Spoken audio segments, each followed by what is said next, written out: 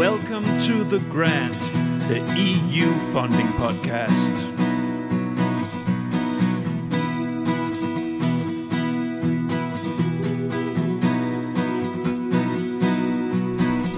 The Grant. My name is Niels Winter, and I am the creator, editor, and host of The Grant.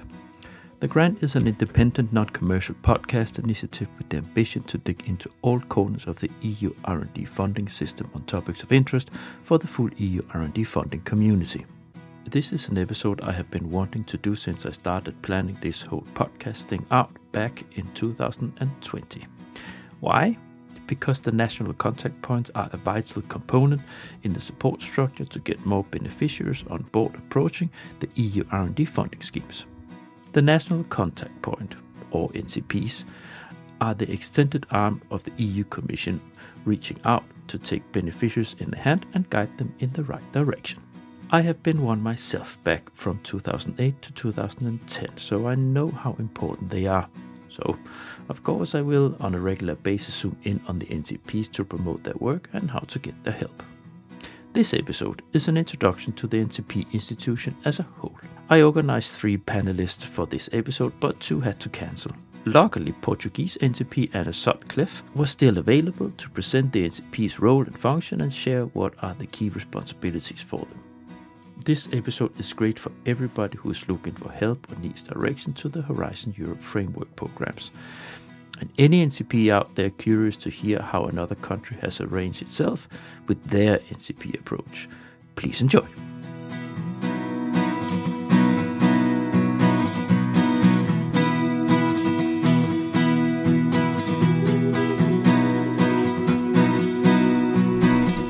The Grant. Welcome to The Grant, the EU funding podcast. Today is one of those days as a podcaster where it's just like this when you're a spare time podcaster. I'm not on the top of the list of people's agenda, especially if they get busy stuff in, and especially when I have busy people in. They cancel. Unfortunately, I get a lot of cancellations or postponings and so on. This happened today, but one of my guests stayed. We'll get back to that later, what the setup would have been. So, Anna, welcome. Hi, thanks for having me here. Sure. Today we will have a focus on the National Contact Points institution and how these things work. I've been building up for a long time, wanted actually since I started the podcast to have NCPs in my virtual podcast studio.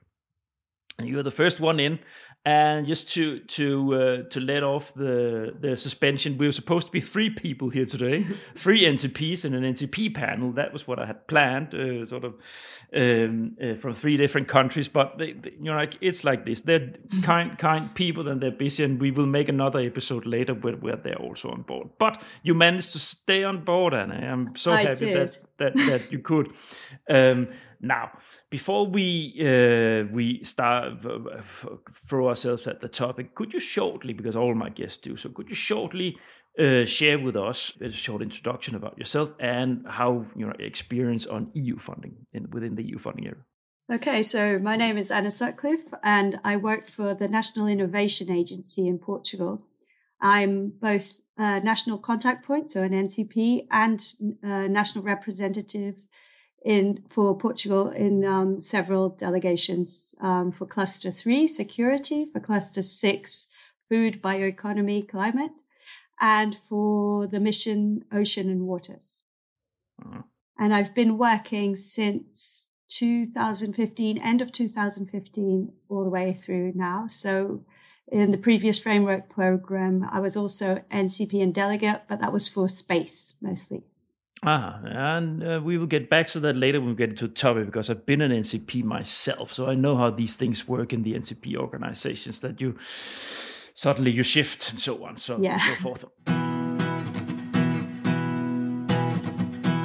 Now, we are going to, the idea of this rundown that I made would have been that we would go through the institution itself, the national contact points, institution, how it works, and then from different angles of different countries, how they work with it, because there are different approaches to how you organize yourself. But so because the others are not here, we're going to zoom in. So your manager is probably quite happy when it comes up, because it will only be about the Portuguese NCP organization, right? Yeah. So what we're going to do is that we're going to introduce the National Contact Points institution. And share with people how it works, what the idea behind it is, and how you can use it as a beneficiary. Right. And with that, of course, what I want to say with that long sentence was that say a few words about your organization you work for, but not too much, because we will dig into it anyways a lot when we talk. Okay, so the National Innovation Agency, we call it ANI in Portuguese, is under the tutelage of two ministries. So the Ministry for Science, Technology and Higher Education, the scientific side, and the Ministry for the Economy and Sea, so a little bit more towards the market. And that's exactly how we also place ourselves as an agency between the researchers and the innovators. So it's kind of the leap between research and innovation that we're here to help you with. And that's basically what ANI does. We help researchers and innovators get funding in various types of programs, amongst which is the Horizon Europe program, for which I work for directly. Which other programs do you cover? We also cover Eureka. We also cover national funding, national structural funding, and the Digital Europe program is going to be integrated as well.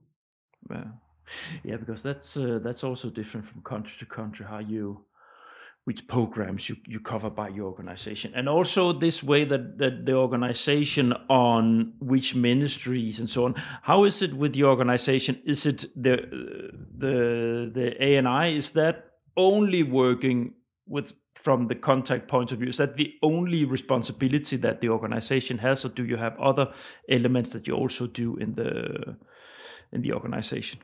Well, no. For me, I am focused on the Horizon Europe program in these three areas that I told you about. What I didn't say was that ANI only has under its tutelage for Horizon Europe pillars 2 and 3. So we have a sister institution that is more located under the research part, and solely under the Ministry for Science and Higher Education, which are in charge of Pillar 1. And Pillars 1 and 4, so the horizontal pillar. Do you have close coordination with them? Yes, well, we work closely together with each other. And there are also other institutions that are a little bit more relevant to some clusters. For example, Cluster 1 has its NCPs and delegates housed under the National Agency for Biomedicine, which is called IECIB. And they're the ones that house the all things relevant for health. So even Mission Cancer and Cluster 1. We also have a National Space Agency. So the national contact points for space work for the National Space Agency. But they also work in very close contact with the the remainder of the Cluster 4 delegates and national contact points.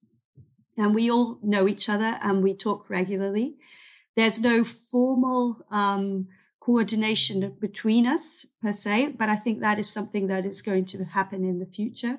It has happened in the past. It's just that we all know each other and we maintain this contact. We regularly do events together, we talk regularly, and we keep ourselves informed. So we all kind of know what's going on in the other clusters as well. Not to a deep level, but to some level.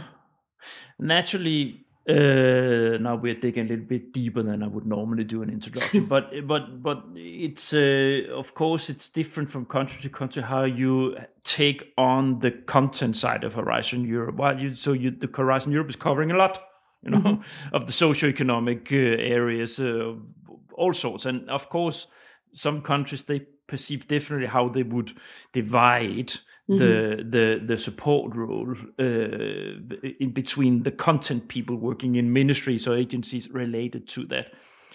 Other countries, they have gathered everything under one. That's the case for Denmark. Right. That you have they're in one place, right? But we used to have that. It all depends on the logic in each country and how the public, the central administration has been, the government administration has been set up. No.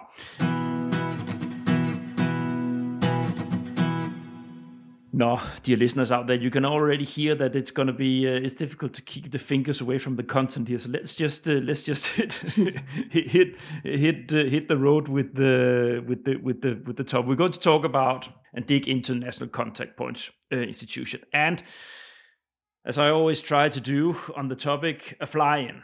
So the core idea of the NCP institution. Can you, what's the programmatic, so to say, core idea behind it? So as national contact points, our main job is really to inform all stakeholders, national stakeholders, about the opportunities that exist under Horizon Europe. So we have to make them aware of what's going on, and that can be done in several different ways, and then help them apply. And that can also require very different levels of contact with people. So normally what we do, I don't know if you want me to go into that already, but... No, it's okay. But yeah, but just talk, and then I will frame it in. Okay, so what we normally start out by doing is finding out with the Commission. So they give us info days and information sessions just for us NCPs. And then we take that and inform our national audience.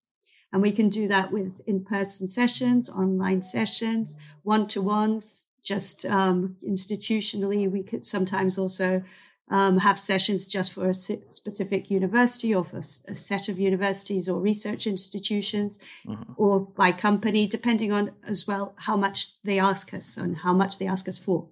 Yeah, and that's so. I think indeed we'll go into details with these things as we move on the next hour or so. But I think one of the key elements to the National Contact Points institution is that it's free of charge, right? Yes, that's so. It's from the Commission's point of view to have a place where any beneficiary can go without being asked a fee. Yes. To how so it's basically public administration support on how to access the funding that the Commission is putting available, right? Precisely, yes. And it's a rather big organization. If we sort of move into the key elements, so if we of the NCP function, so for the organization, so all countries are obliged, all countries are obliged to have the function. Yeah. That's how it is. Yeah. It's so especially member states, and then, but it goes further than that. It also goes to countries outside EU.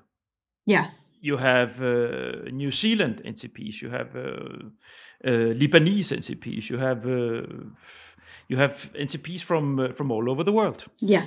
But I don't think they're obliged. But I think the EU member states, they are obliged to have a setup. Yeah.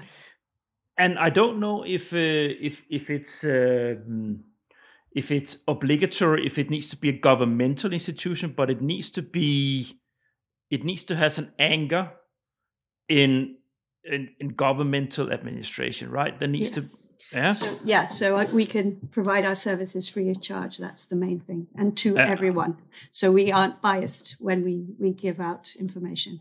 Yeah, I know from in Germany, and that's a weird setup. They have some organizations that are they're public-private, that handles the NCP function, for instance, for SMEs. But they, on the other side, internally, they also do for fee support. So they do the national contact point obligations, of course, free of charge. But then you can, within the same organization, you can buy some services, or it's not exactly consultancy. It's somewhere in between. It's a little yeah. I didn't know that. No, so it's but it's just to say it's very different how each country organizes themselves around this. But again, a core element here is that it's free of charge. That you should always, for each element you have in Horizon Europe, there is someone that you can call. You can call or write an email to get directions. Yes. Then you have, so that's the organization, how each country does it, right? Then you have the anchor in Brussels. Yeah. Yeah, because that's quite important, as you mentioned a few minutes ago, that you have continuous interaction with the Brussels headquarters, so to say. So you have, and I forgot, is that centrally, the NCPs, is that coordinated from a central point, a central office in Brussels, or is it the DGs? That how is that? Remember? I think it depends on, there's no central coordination for the NCPs that I know of. For example, my cluster 6, we are coordinated by DG, I think it is RTD.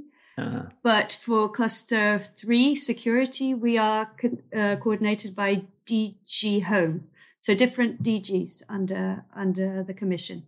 But we are all basically working for the Commission. Yeah.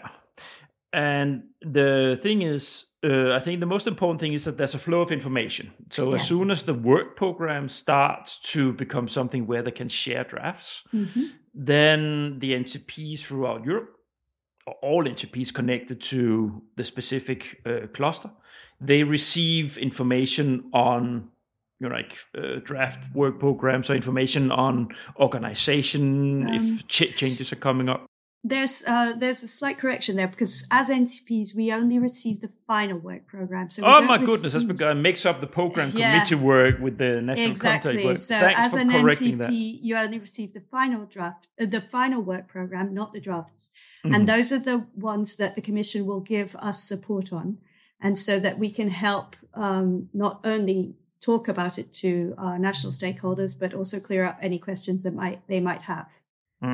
It's as delegates that that we can access the draft work programs. Are you responsible in ANI of the program committee work? Yes. There you go. We have both functions. So we put those two hats on, and we find it helps our job enormously. Yeah, and it's indeed, I think it's like this in most organizations. Now, I'm going to put, we have to share a little bit about how because it's difficult to talk about the work as an NCP without sharing the program committee work. But just in 2 lines, the program committee, this is where you decide what the work programs are supposed to look like. So this is where all member states, that's not the whole world, that's only member states in the EU that sits in the same room. And then you massage the draft work programs until everybody's happy, and you then agree, and so it's the institution that is approving the work program formally by the. So it's not just the member states; it's also the associated countries. They also have a voice, and they can also sit in. Okay. And we don't. It isn't just us that decide on the work program. So the Commission has. How do you call them? Experts. So experts that come from various different walks of life. So you can have experts from, they will hear experts from representations of associations for SMEs or experts in a particular field. And from them, they get input of what is needed for Europe in the foreseeable, so in the next 2 years. And all of that put together with the delegation's inputs and cooked up becomes a work program. I am going to dig into in the podcast on the lobby part, also the whole flow, how work program comes into life. So it will be part of my planning on providing information with that, but it's important for people out there for now to know that Anna here, and back when I was an NCP, when you sit in that position, you actually do see information as it flows, and you are sitting in the same forum where you are have an influence on what it's supposed to look like from your country's point of view. And so you are colored, of course. You understand what's going on as an NCP. You cannot share it. You cannot send it around. You cannot disseminate it to your stakeholders, but you can share and say, look, it's moving in this direction. So I think that you can maybe look forward to that's going to be like in this and this and this direction, but you cannot share. So that's why it's important, right? Yes, it gives us an idea of where it's going, and if we want it to go that way. So we always, because we have a voice at the committee, we are allowed to express in favor or against some certain topic, for example, and then try to add into a topic something that might be helpful for our national entities. No, that was just a small digression here. So that's the flow of information on the work program with that comes. So in the interaction and to share that with beneficiaries. Then the function itself, we're going to dig into those core functions in a second. But the core elements, that's share the information, and then assist, advise on how to approach it. And then, international cooperation also with other sort of collaboration organizations like Enterprise Europe Network and so on.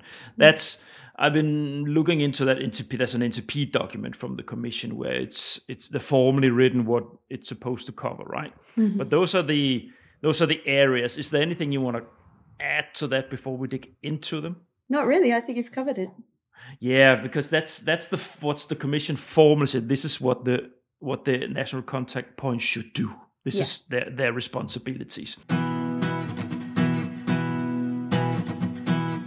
No, the core functions, Anna. Let's start with the information and awareness raising. Right. Share with me and the listeners what kind of activities are normally carried out. What you, for instance, do in ANI. So it all starts off when we first receive the work program, and that generally is accompanied by an info day that the Commission puts out. Lately, everything's been online. Everything changed with COVID, even this, yeah. So the info days that the Commission now makes are all online, and everybody can access them and watch those presentations and get the information, which is really good. Mm-hmm. In one aspect. In the other, it's slightly changed. And I think things are changing now too, because people have lost that contact that you make with other stakeholders from other countries. It used to be that info days were in person and in Brussels. So people would have to travel there to get access to the Commission offices, to get access to the information, and then obviously meet each other as well. Mm-hmm. For a few years, it was all 100% online. Very lately, this past year, some have become hybrid.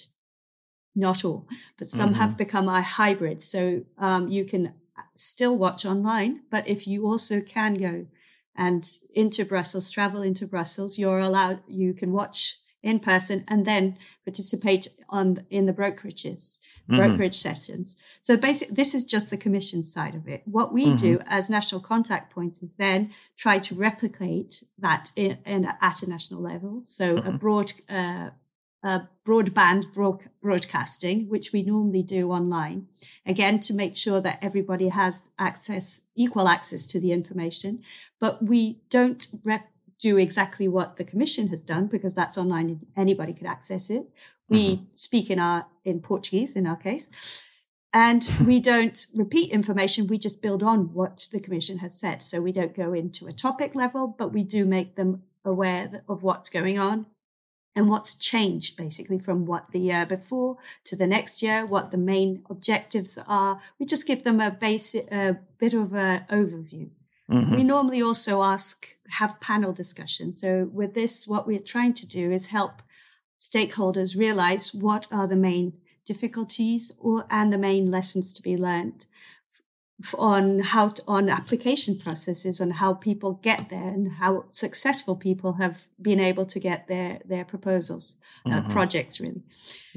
And so we do these panel discussions with either project winners or with past calls, that evaluators that have also tips and hints and tricks to give to to proposers. The idea with this more broadband type of presentation is to give stakeholders an idea of not only of what's on and where they can get their opportunities, but what they can learn from past applicants. Yeah. And how to be as successful as possible. So this is our first step. What we then do is we open up our schedules normally so that we are contacted by anybody who has an interest in applying to a specific topic or just has more questions that they want to ask us. And so we typically get asked from people that have never participated before, oh, I work in this area. How can I find a topic? Where can I find a topic? Is this the right cluster? Sometimes they don't even know that. And so basically what we do is just point them in the right direction. Yeah. And that also helps. And from then on, it's a process. So you start following people rather than just generally speaking. And we help them find a topic. And from that topic, help them try to put together a proposal. Obviously, we're not at the technical level because we aren't, savvy to that extent that we know everything that's going on. Mm-hmm. But we give them non-technical support. So that means we help them look at a topic and see what they can do and contribute towards in that particular topic, and then help them within their own networks or other contacts that we can help them also establish, get together a consortia, and from then on, a proposal. Yeah. So now you both shared with us how you work with information and also how you assist and advise. Now, it's the role as an NCP. It's somewhat. Sometimes you feel like you come short. I remember when this is the first job I had within EU funding in 2008. I got my first real career job in the Danish Agency for Science, Technology and Innovation in this department. And so I had no idea what, I was supposed to tell people. Yeah. I was supposed to guide people on this, but I had no idea what it was, right? So, of course, there was a learning period. Yes. Where I was being trained by my colleagues. So I was, I went to a lot of meetings in Brussels and so on. Mm-hmm.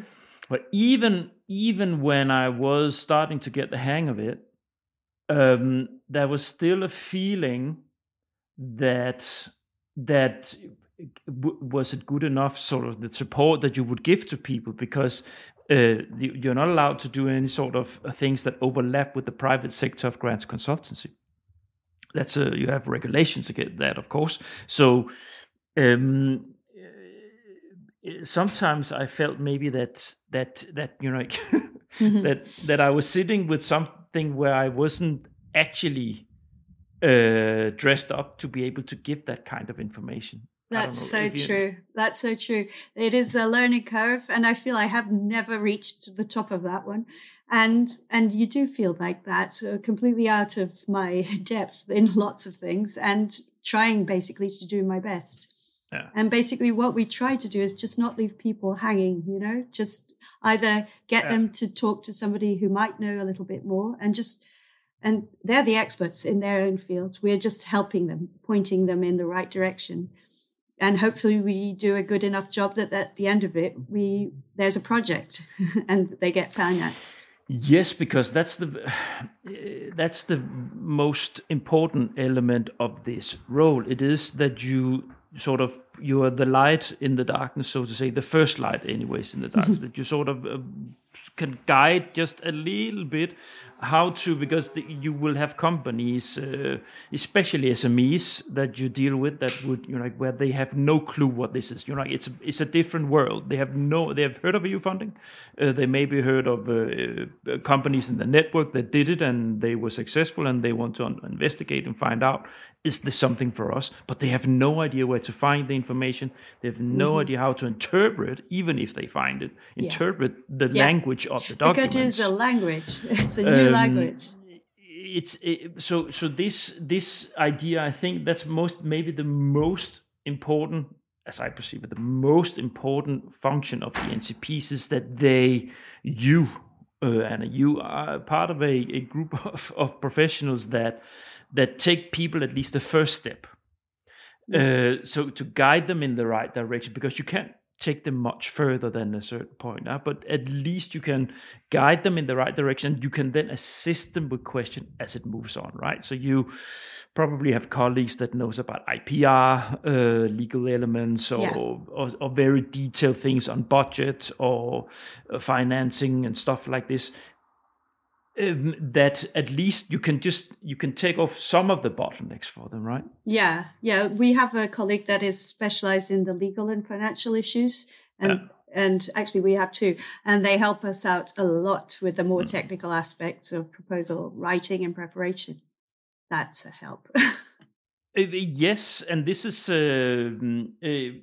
it's sort of the group of professionals that sits around here. So you were placed in you're asked to cover different areas, and the only thing you can do, I can tell from my own point of view, I came in and I was asked to cover SME, the old SME program, the ICT program, and the energy program. Yeah, that's a lot. It is a lot. It is a lot. But I think we were two covering the ICT, but it was that was a lot. And then I was a program committee member on SME and energy, so I was covering that too. When you don't know, if it's this whole new world. It was It took me a while. It does. It takes a long time because you're not an expert. That's the thing. And sometimes it's a different language and technical terms that are used. We're not used to them. And it takes a while to get into it all. And that's the thing, Anna, because if the NCP's role and finest element, that's information and awareness rising and supporting, but implicitly in those you have translation. It's translation on what on earth is meant. Yeah. What on earth is... Those are the main questions that we get. What does the Commission mean by this sentence? Exactly. And I guess you do this on a regular basis. You have to contact project officers in DGs and make them explain you what is meant. What is the thought behind a specific formulation or a specific line or two in a specific context? Because often there is indeed a thought behind, and you need to understand it to be able to translate to the beneficiaries how they should perceive it and write up against it. Exactly. And that's where having the two hats of delegate and NCP sometimes helps, because when we were as delegates accompanying the evolution of the work program, sometimes we have that knowledge of what it is that the Commission is aiming for when they write a particular sentence or a topic. Mm-hmm. So that helps. That's what we find has helped. But even so, there's a lot of time that we have to ask the project officers directly, clearing up questions, just making absolutely sure that the proposers are right in what they are interpreting in the topic text. I remember, I think they still do it like this in Denmark, that whenever you would have a new framework program, you would have a conference, a kickoff. Yeah. Of a kickoff of the framework, the new framework program. Do you do that as well in Portugal? In Portugal, yes, we did. Yeah. The Horizon Europe start kicking off, yes. Yeah, and with lots of aims and objectives and goals for Portugal. Do you also annually make an event when you have new calls coming out, the new sort of updated work programs? Do you then make events in relation to that? Yes, it's been changing as time goes on. So we kind of adapt to what's going on. But it used to be that we did a thematic year by year event. And now we're started to put it, actually, it's upcoming on the 27th of October. We're going to do a national, all 4 pillars of Horizon Europe event. So we're trying to bring everybody together under one umbrella to help them prepare for the 2024 course and get to know each other as well, whilst also giving them access to, for example, a proposal preparation workshop. So that's something that we are trying to do as national contact points, and we want to happen every year. Now I'm just going to fence thing a little bit in, because we're talking about how you're supposed. So let's just finish the information and awareness, right? Yes. So you have events, and then do you have sort of newsletters? How your SoMe? Are you present there and active? Yeah. So each of our clusters has a thematic. We call them thematic newsletters. So you can sign up for those and just tick off which areas you're interested in. Hopefully not get overloaded with newsletters, but that's the risk you take, really. If you want to make sure that you know about everything, people do usually overtick the boxes, but at least they're sure that they get all the information. And then each of us as national contact points, we prepare our own newsletters in our own thematic area. Yeah. And then those get sent out. We don't do them as regular things. We just do them as and when there's enough news to be sent out, or when there's a deadline or something important comes up. So we try to make them go out every month, but if there's nothing especially on that month, we won't send it. Okay, so I remember, and I know it's still like that in Denmark, you have in that department, you have one newsletter being coordinated, as an umbrella, and then the responsible person, she would ask us on a regular basis, like in a turnus, like shifting a little bit. Niels, can you prepare a small article on energy, what's happening there? And then the next month she would ask someone else to give some input. So she would sort of shift continuously between us to give a flow of different information. Yeah, we had that in Horizon 2020. Our newsletter was just the one for the whole Horizon 2020 with little snippets for each cluster that had something going on at the time. For Horizon Europe, we decided to break it up into thematic clusters. But again, it's a work in progress. We're just trying to make sure that everybody's happy. Indeed. It's a matter of trying. It's a continuous finding out what works if the information reaches the right people, I guess. Exactly. That's our goal, is really for people to be informed and know what's going on.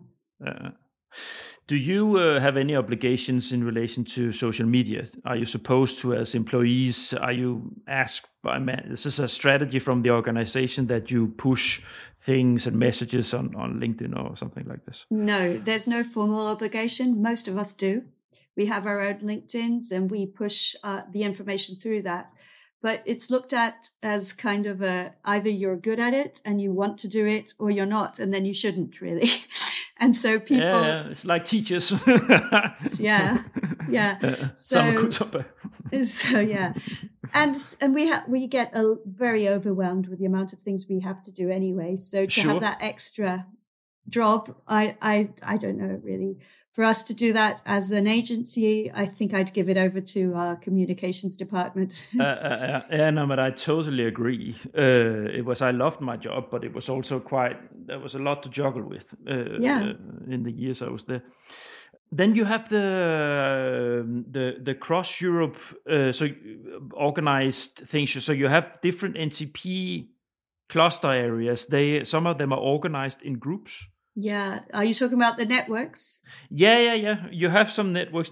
It's not obligatory, so to say, to have them, right? But some have organized networks that are running where you within bioeconomy, for instance, have regular events that are organized, with them as organizers. Yeah. So we have several NCP networks that are funded by the work programs for a specific amount of time. And you can, as a member state or associated country, you can participate if you want. So it's not obligatory. For example, for us in Cluster 6, we are part of the Care for Bio network, NCP network, which informs, it helps NCPs do their job better. So it helps us train each other and train our stakeholders and get to know each other. And it's very useful. Okay, so you have workshops and trainings on how you advise, how you approach beneficiaries, how you transmit the complex information from a ICT course. and we can even train each other. So the NCPs that have been working for longer help the NCPs that are coming in at a newer level or lesser amount of experience, and we help each other. So it's a very nice setup mostly, but again, it is an extra bit of work. So you're not obliged to do it. So for us, for example, in security, we're not part of the network because we weren't enough of us to actually do the job correctly, but we do follow what that network does. And so we pick up on the results of the network, which is a really great way of working as well. They were not prevalent when I was this. I don't remember actually if there was any when I was an NCP. I think there was in energy for sure. I can't remember the name of it though. At the end of H 2020, I think. This was back in the FP, the happy FP7 days. No. I was talking about H 2020. FP7, I have no experience with. This was end of FP6, beginning FP7 that so I was coordinating a FP6 project as part of my work. On top of all this, actually, we were coordinating an FP6 project. No. So these things develop in the tens.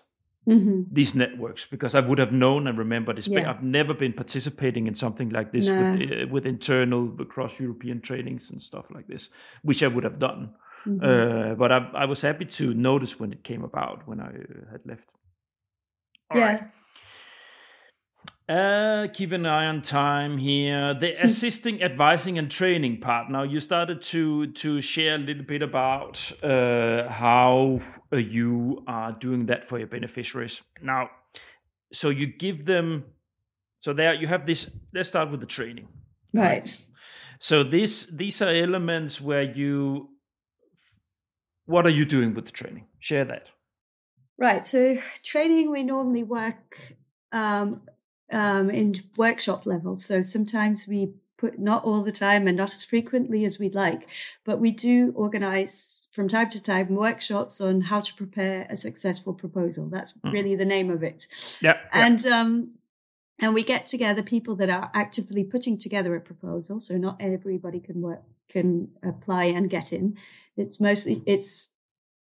specifically focused for proposers that are actively preparing and writing up a proposal. And during that workshop, typically it's an afternoon or a little bit longer than that. And we bring in proposers, and they don't have to share their proposal at all. We're just talking and we go through a proposal that we have had access to and have anonymized. So it's been submitted in the past. We don't tell them if it's been successful or not, but we put them in the shoes of the evaluator. And by doing that, it helps proposers think outside the box or about a proposal. Think of what makes a proposal successful. How well is it written? How well does it transmit the idea? Is it really successful in telling people what to do? Do you get bored reading it? Did it hit you well? Did you really want it to win? Did you want it to succeed? And so they get those feelings that you do as a human, because that's what evaluators are, on how to prepare a successful proposal. And then, of course, we go into the more technical aspects, and sometimes we do extra workshops on the legal and financial issues. So the more technical issues about preparing a proposal, but those are complementary. So that's basically what we do on more of a workshop level. Then we work one-to-one. So people that are preparing a proposal can come up to us and ask them, come up to us and ask, how do I solve this issue? How do I get this idea across? What does this table that I need to fill in mean, and how do I fill it in? So that sort of interaction works very well as well. And we do that very, very regularly. And this is mostly for people that are just preparing proposals. Then for coordinators, we try to give them a little bit more attention, because that's another level. Yeah. It is another level, because once you are a coordinator of a proposal, it also presumes that you have a certain amount of experience in Horizon Europe or Horizon 2020 projects. Mm-hmm. It presumes that you have a team behind you that can help you write the proposal. But it is a daunting task. And it is to those that we try to give even more attention. And for those specifically, we help them with the non-technical proofreading of the proposals. Yeah. So we go over the proposal in its various stages. And of course, this depends on how organized and how well organized people are, so that they share with us, ideally, the proposal in its inception, then further along, and then at the end. And we can give them non-technical advice on how it is. So we have signed confidentiality agreements. We are not allowed to talk about a proposal to anybody. Mm-hmm. With anybody else, just between us as NCPs, which we do just to help us see how well or how much we can help with that proposal. But that's it. We're not allowed to mention even the fact that somebody is going to submit a proposal. No. And actually, I think, thanks for reminding me of this, because it's actually something I forgot in my rundown in thinking over what I actually did as an NCP back then. Now I'm going to share with the listeners a little bit what happens behind the curtain. Getting more of your country's beneficiaries to become coordinators is probably a priority of any governmental research organization. Yeah. Why? Because if the coordinator is per se the organization that is benefiting most from the proposal that they are engaging themselves in, because they will have the key contact to all the organizations involved in the proposal. They will be from your own country. It is something that is developing. It is something that is benefiting that organization for your country with potential employment, strengthening of knowledge centers, and so on and so forth. So all countries in the EU, with people sitting in the NCP function, working for government organization, the goal of the government organization, when you pin them a little bit down what the NCP functions should do and focus on strategically from a country's point of view, is to get more organizations to become coordinators in Horizon, in framework program projects.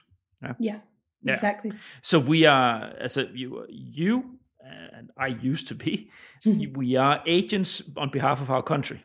Yeah. Yeah, but this is our managers, this is our directors' instructions to us, that this is important for the KPIs, so to say, of the ministry or the agency, that we lift up the country's knowledge base and external funding to save taxpayers' money internally, and so on and so forth. Yeah. It's basically a key indicator of how international our researchers and institutions are. Not just the researchers, but also the private entities. If they're coordinating, it's because they're doing something that is relevant on a European level. Yeah. And if it's relevant on a European level, there's going to be a market at the end of it. And what drives us all? It's money. So there we go. That's what it's all about. And it's like this as a civil servant. You have some targets that you have to follow, because that's the government's point of view on this. That's why they pay you a salary in the government. Within this area, it's external funding. Yeah. For the knowledge environments and companies and so on and so forth. So that was a quick explainer. I do that once in a while for people to understand the context, understand what the role are, also a little bit more depth. Yes, one-to-one coordinators. Do you also review proposals? You just mentioned you. Yeah, we do the non-technical reviewing of proposals. It depends on which area we're talking about. For example, in security, we don't generally have access to proposals because of security clearance issues. Yeah. But But for the mission notions, for cluster 6, yes, we do. And I do. And actually, that is when you're building up to the deadline, and especially in the last month, that's when we get the most amount of proposals to review and to send back opinion on. I remember it was that was part of our job to review proposals, but they cut it after I left. They were squeezing, like budgets were cut, so that was one of the functions that they took out. It takes up a lot of time. It does. Ooh, this is what I've been doing as a private consultant.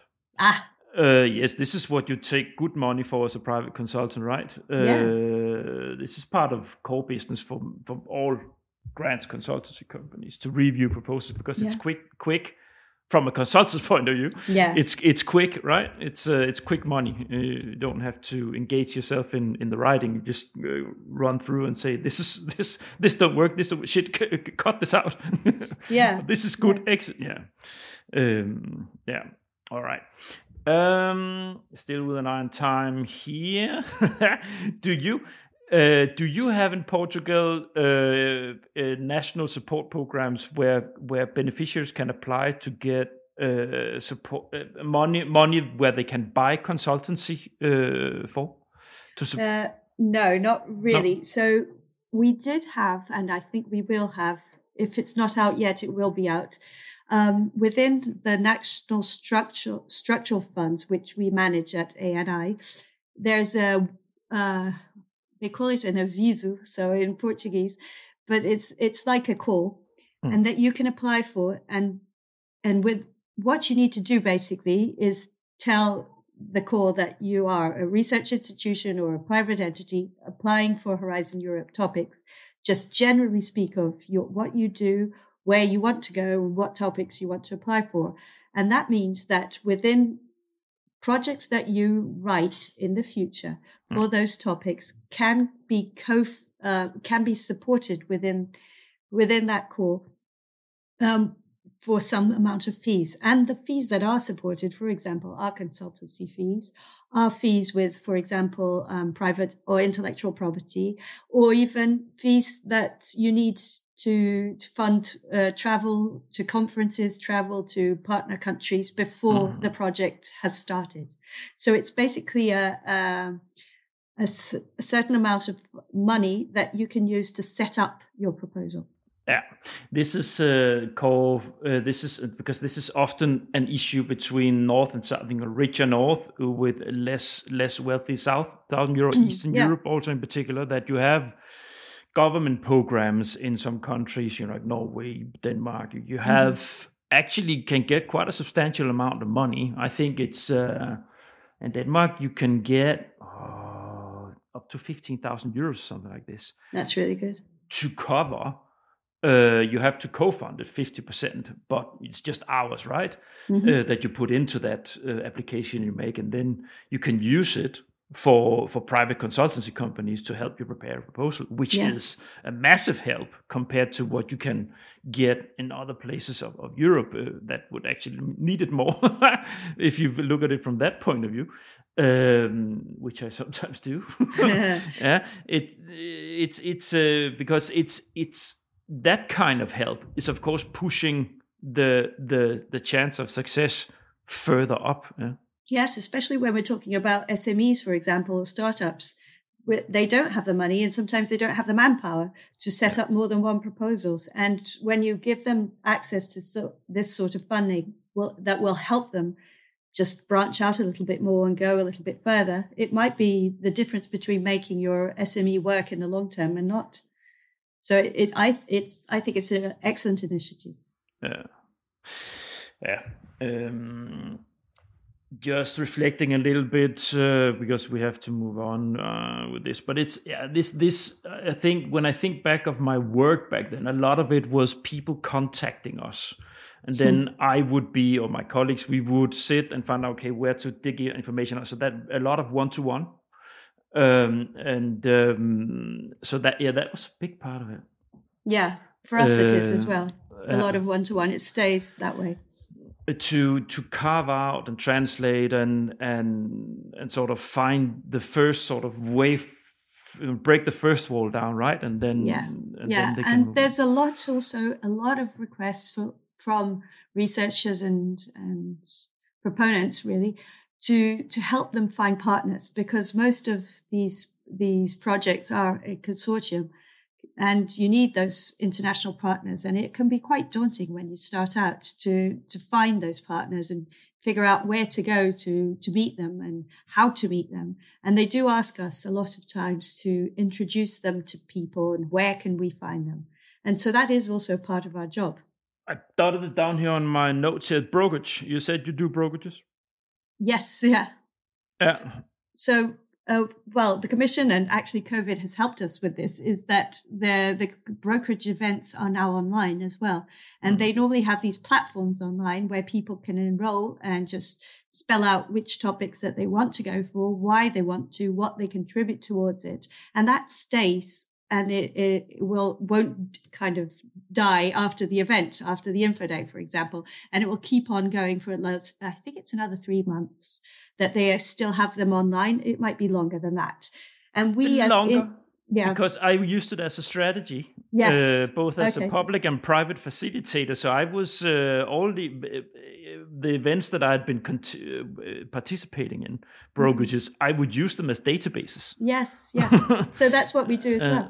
That's what we do. That's one of the first steps. It's also the Horizon Europe Funding and Tenders portal has a partner search tool. Does anybody use that? I think so. I used to joke about it because I have been working so much with these things, and I've never been able to do anything with the Commission's own database. It's very strange. Well, it seems to me it's mostly people that are starting out that put their partner searches out there. People that are a little bit more used to the programs and have a little bit more experience, they generally have their own networks. They already know who are the winners, who are the people that they want to go with. It's just if they're looking for somebody new, a new SME, a new idea, a new concept, then they'll need our help a little bit more. Indeed. But when you're starting out, it is, I can see it with everybody. They need sometimes pointing in the right directions. And these brokerages are an absolute excellent way to start, especially if you can go in person. I have long episodes, especially on networking, where I also in depth cover the problem with something like the EU's own database. It's a dead database. That's the problem with it. So you put data in there, but because it's not being updated and so on, and people forget they put data in there. So if you reach out, no one's going to get back to you, and so on and so forth. So I have tried to use it, but it never worked, and that's because it's so big. They try to cover everything. And that's where it's much better that you have these sectorized sort of connection. In the bioeconomy, you have the circular bio-based joint undertaking. You have a specific platform, for instance, for that is being kept and nurtured. Right? So. Yeah. What we do also, just to build on that, is that because we have our national contact point networks, we sometimes do partner searches. So among us as national contact points. So yes, I remember that. Yeah. Did you do that already? Yeah. And now it actually bridges into the last responsibility, signposting and the cooperation. And I didn't Google signposting, but to tell the truth, I'm not sure I understand what it means in full. Maybe you, as an English speaking, can explain me what signposting means. Well, basically, to me, it's just pointing somebody in the right direction. There you have it.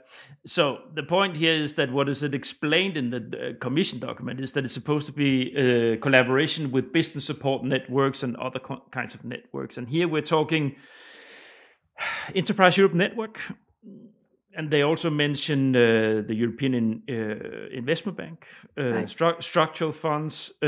So I guess what you say is that this is the light that moves on, that the ability to point people in the right direction with organizations that can take it further, right? Yeah, exactly. So EAN, we work with a lot. Enterprise Europe Network. I'm sorry, you're not supposed to say EAN. They work in our agency, I know.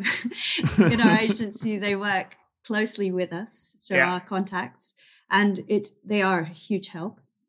they do have access to a very good database of startups and companies, and they are very, very interesting and helpful. The European Bank, not so much. Unfortunately, I don't really have a lot of experience with working with them. I know one of my colleagues does, and he works with them quite closely. It also depends on what pillar in your Horizon Europe you're looking at, that it makes more sense. Yeah.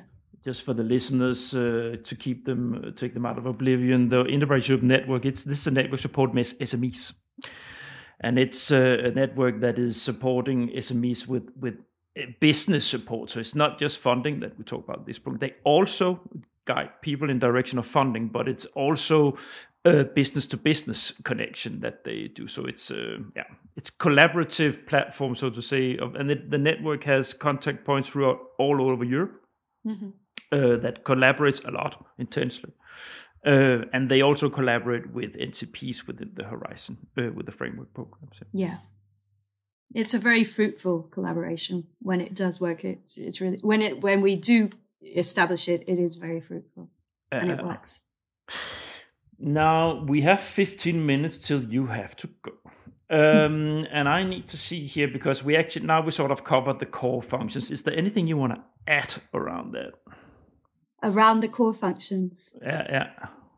Not really. I think we kind of covered it all. It's really interesting. I don't think we've mentioned that, but it is a very interesting line of work. For us as NCPs, we get to know a lot of people, a lot of different people.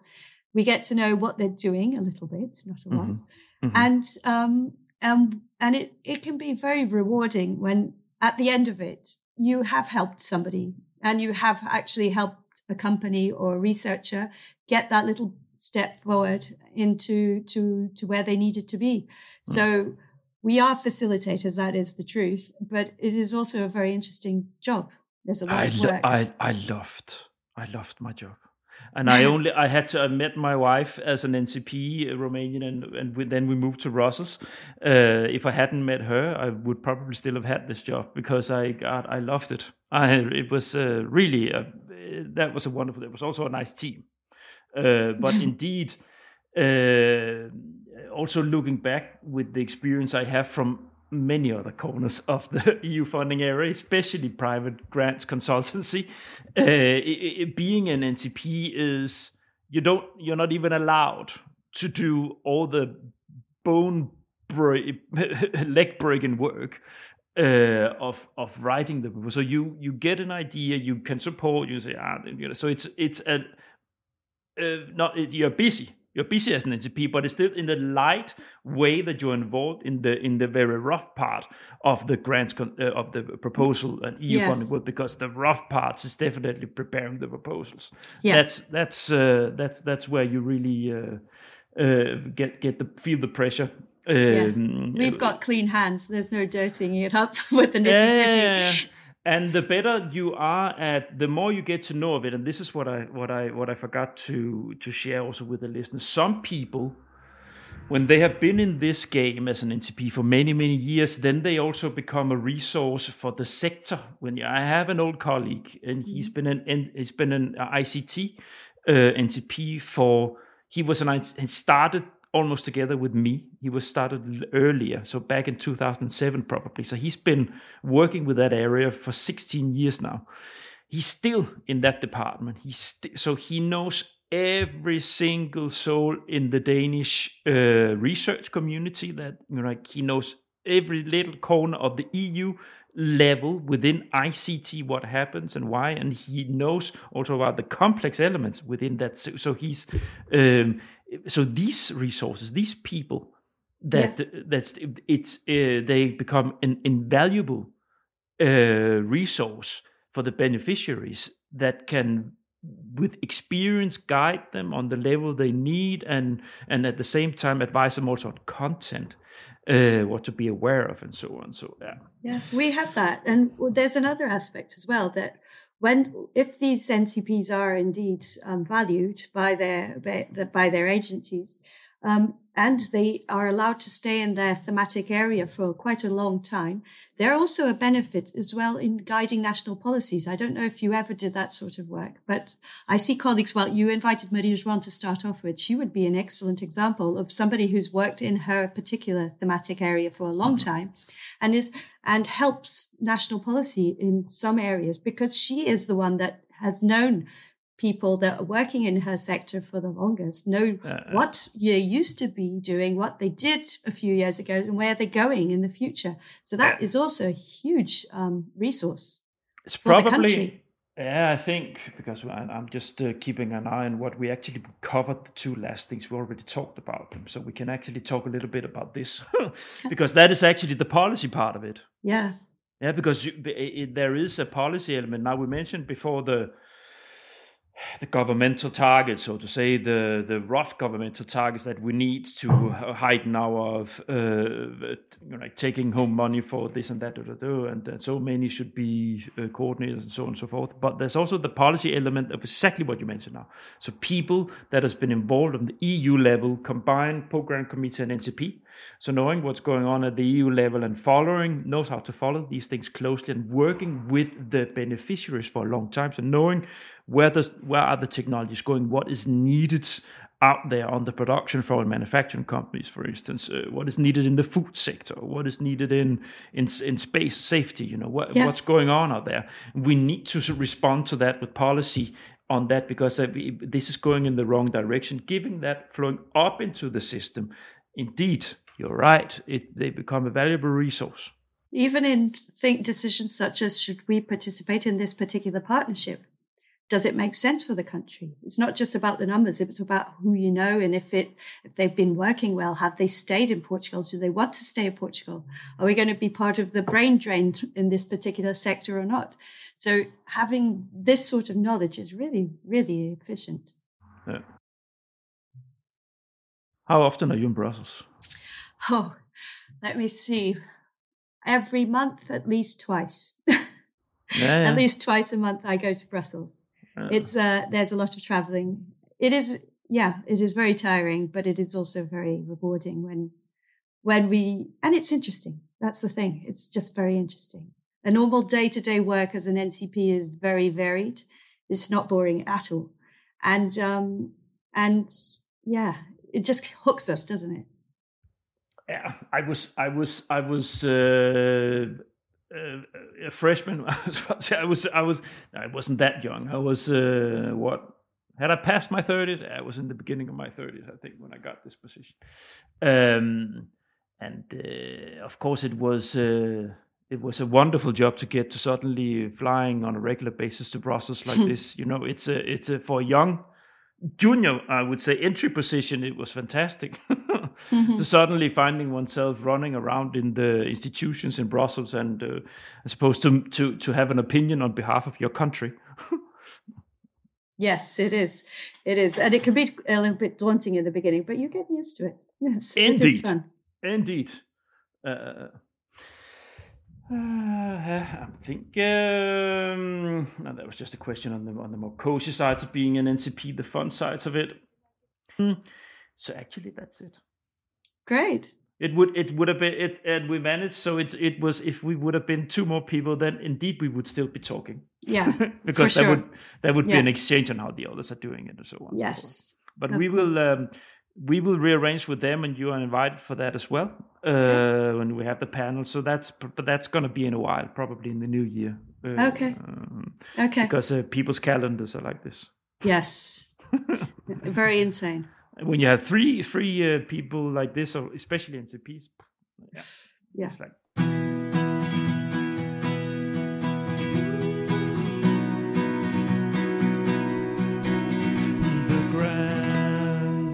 In the end, then, I always have the segment called The Toughest Challenge, where I ask my guests to share what they consider the toughest challenge within the topic we're talking about. So as an NCP, what is the toughest challenge? Wow, that's a difficult one, because for me personally, the toughest is time management. I want to give people as much as I possibly can, but the demands are multiple and very varied. So to be able to manage that in a normal working life, daily working life, is not easy, especially when we're traveling as much as we are, because we travel for conferences, we speak at conferences, we go to Brussels, we participate in different events, and so there's a lot of time lost in those travels. But at the end of it, what we really want is to feel that we've helped.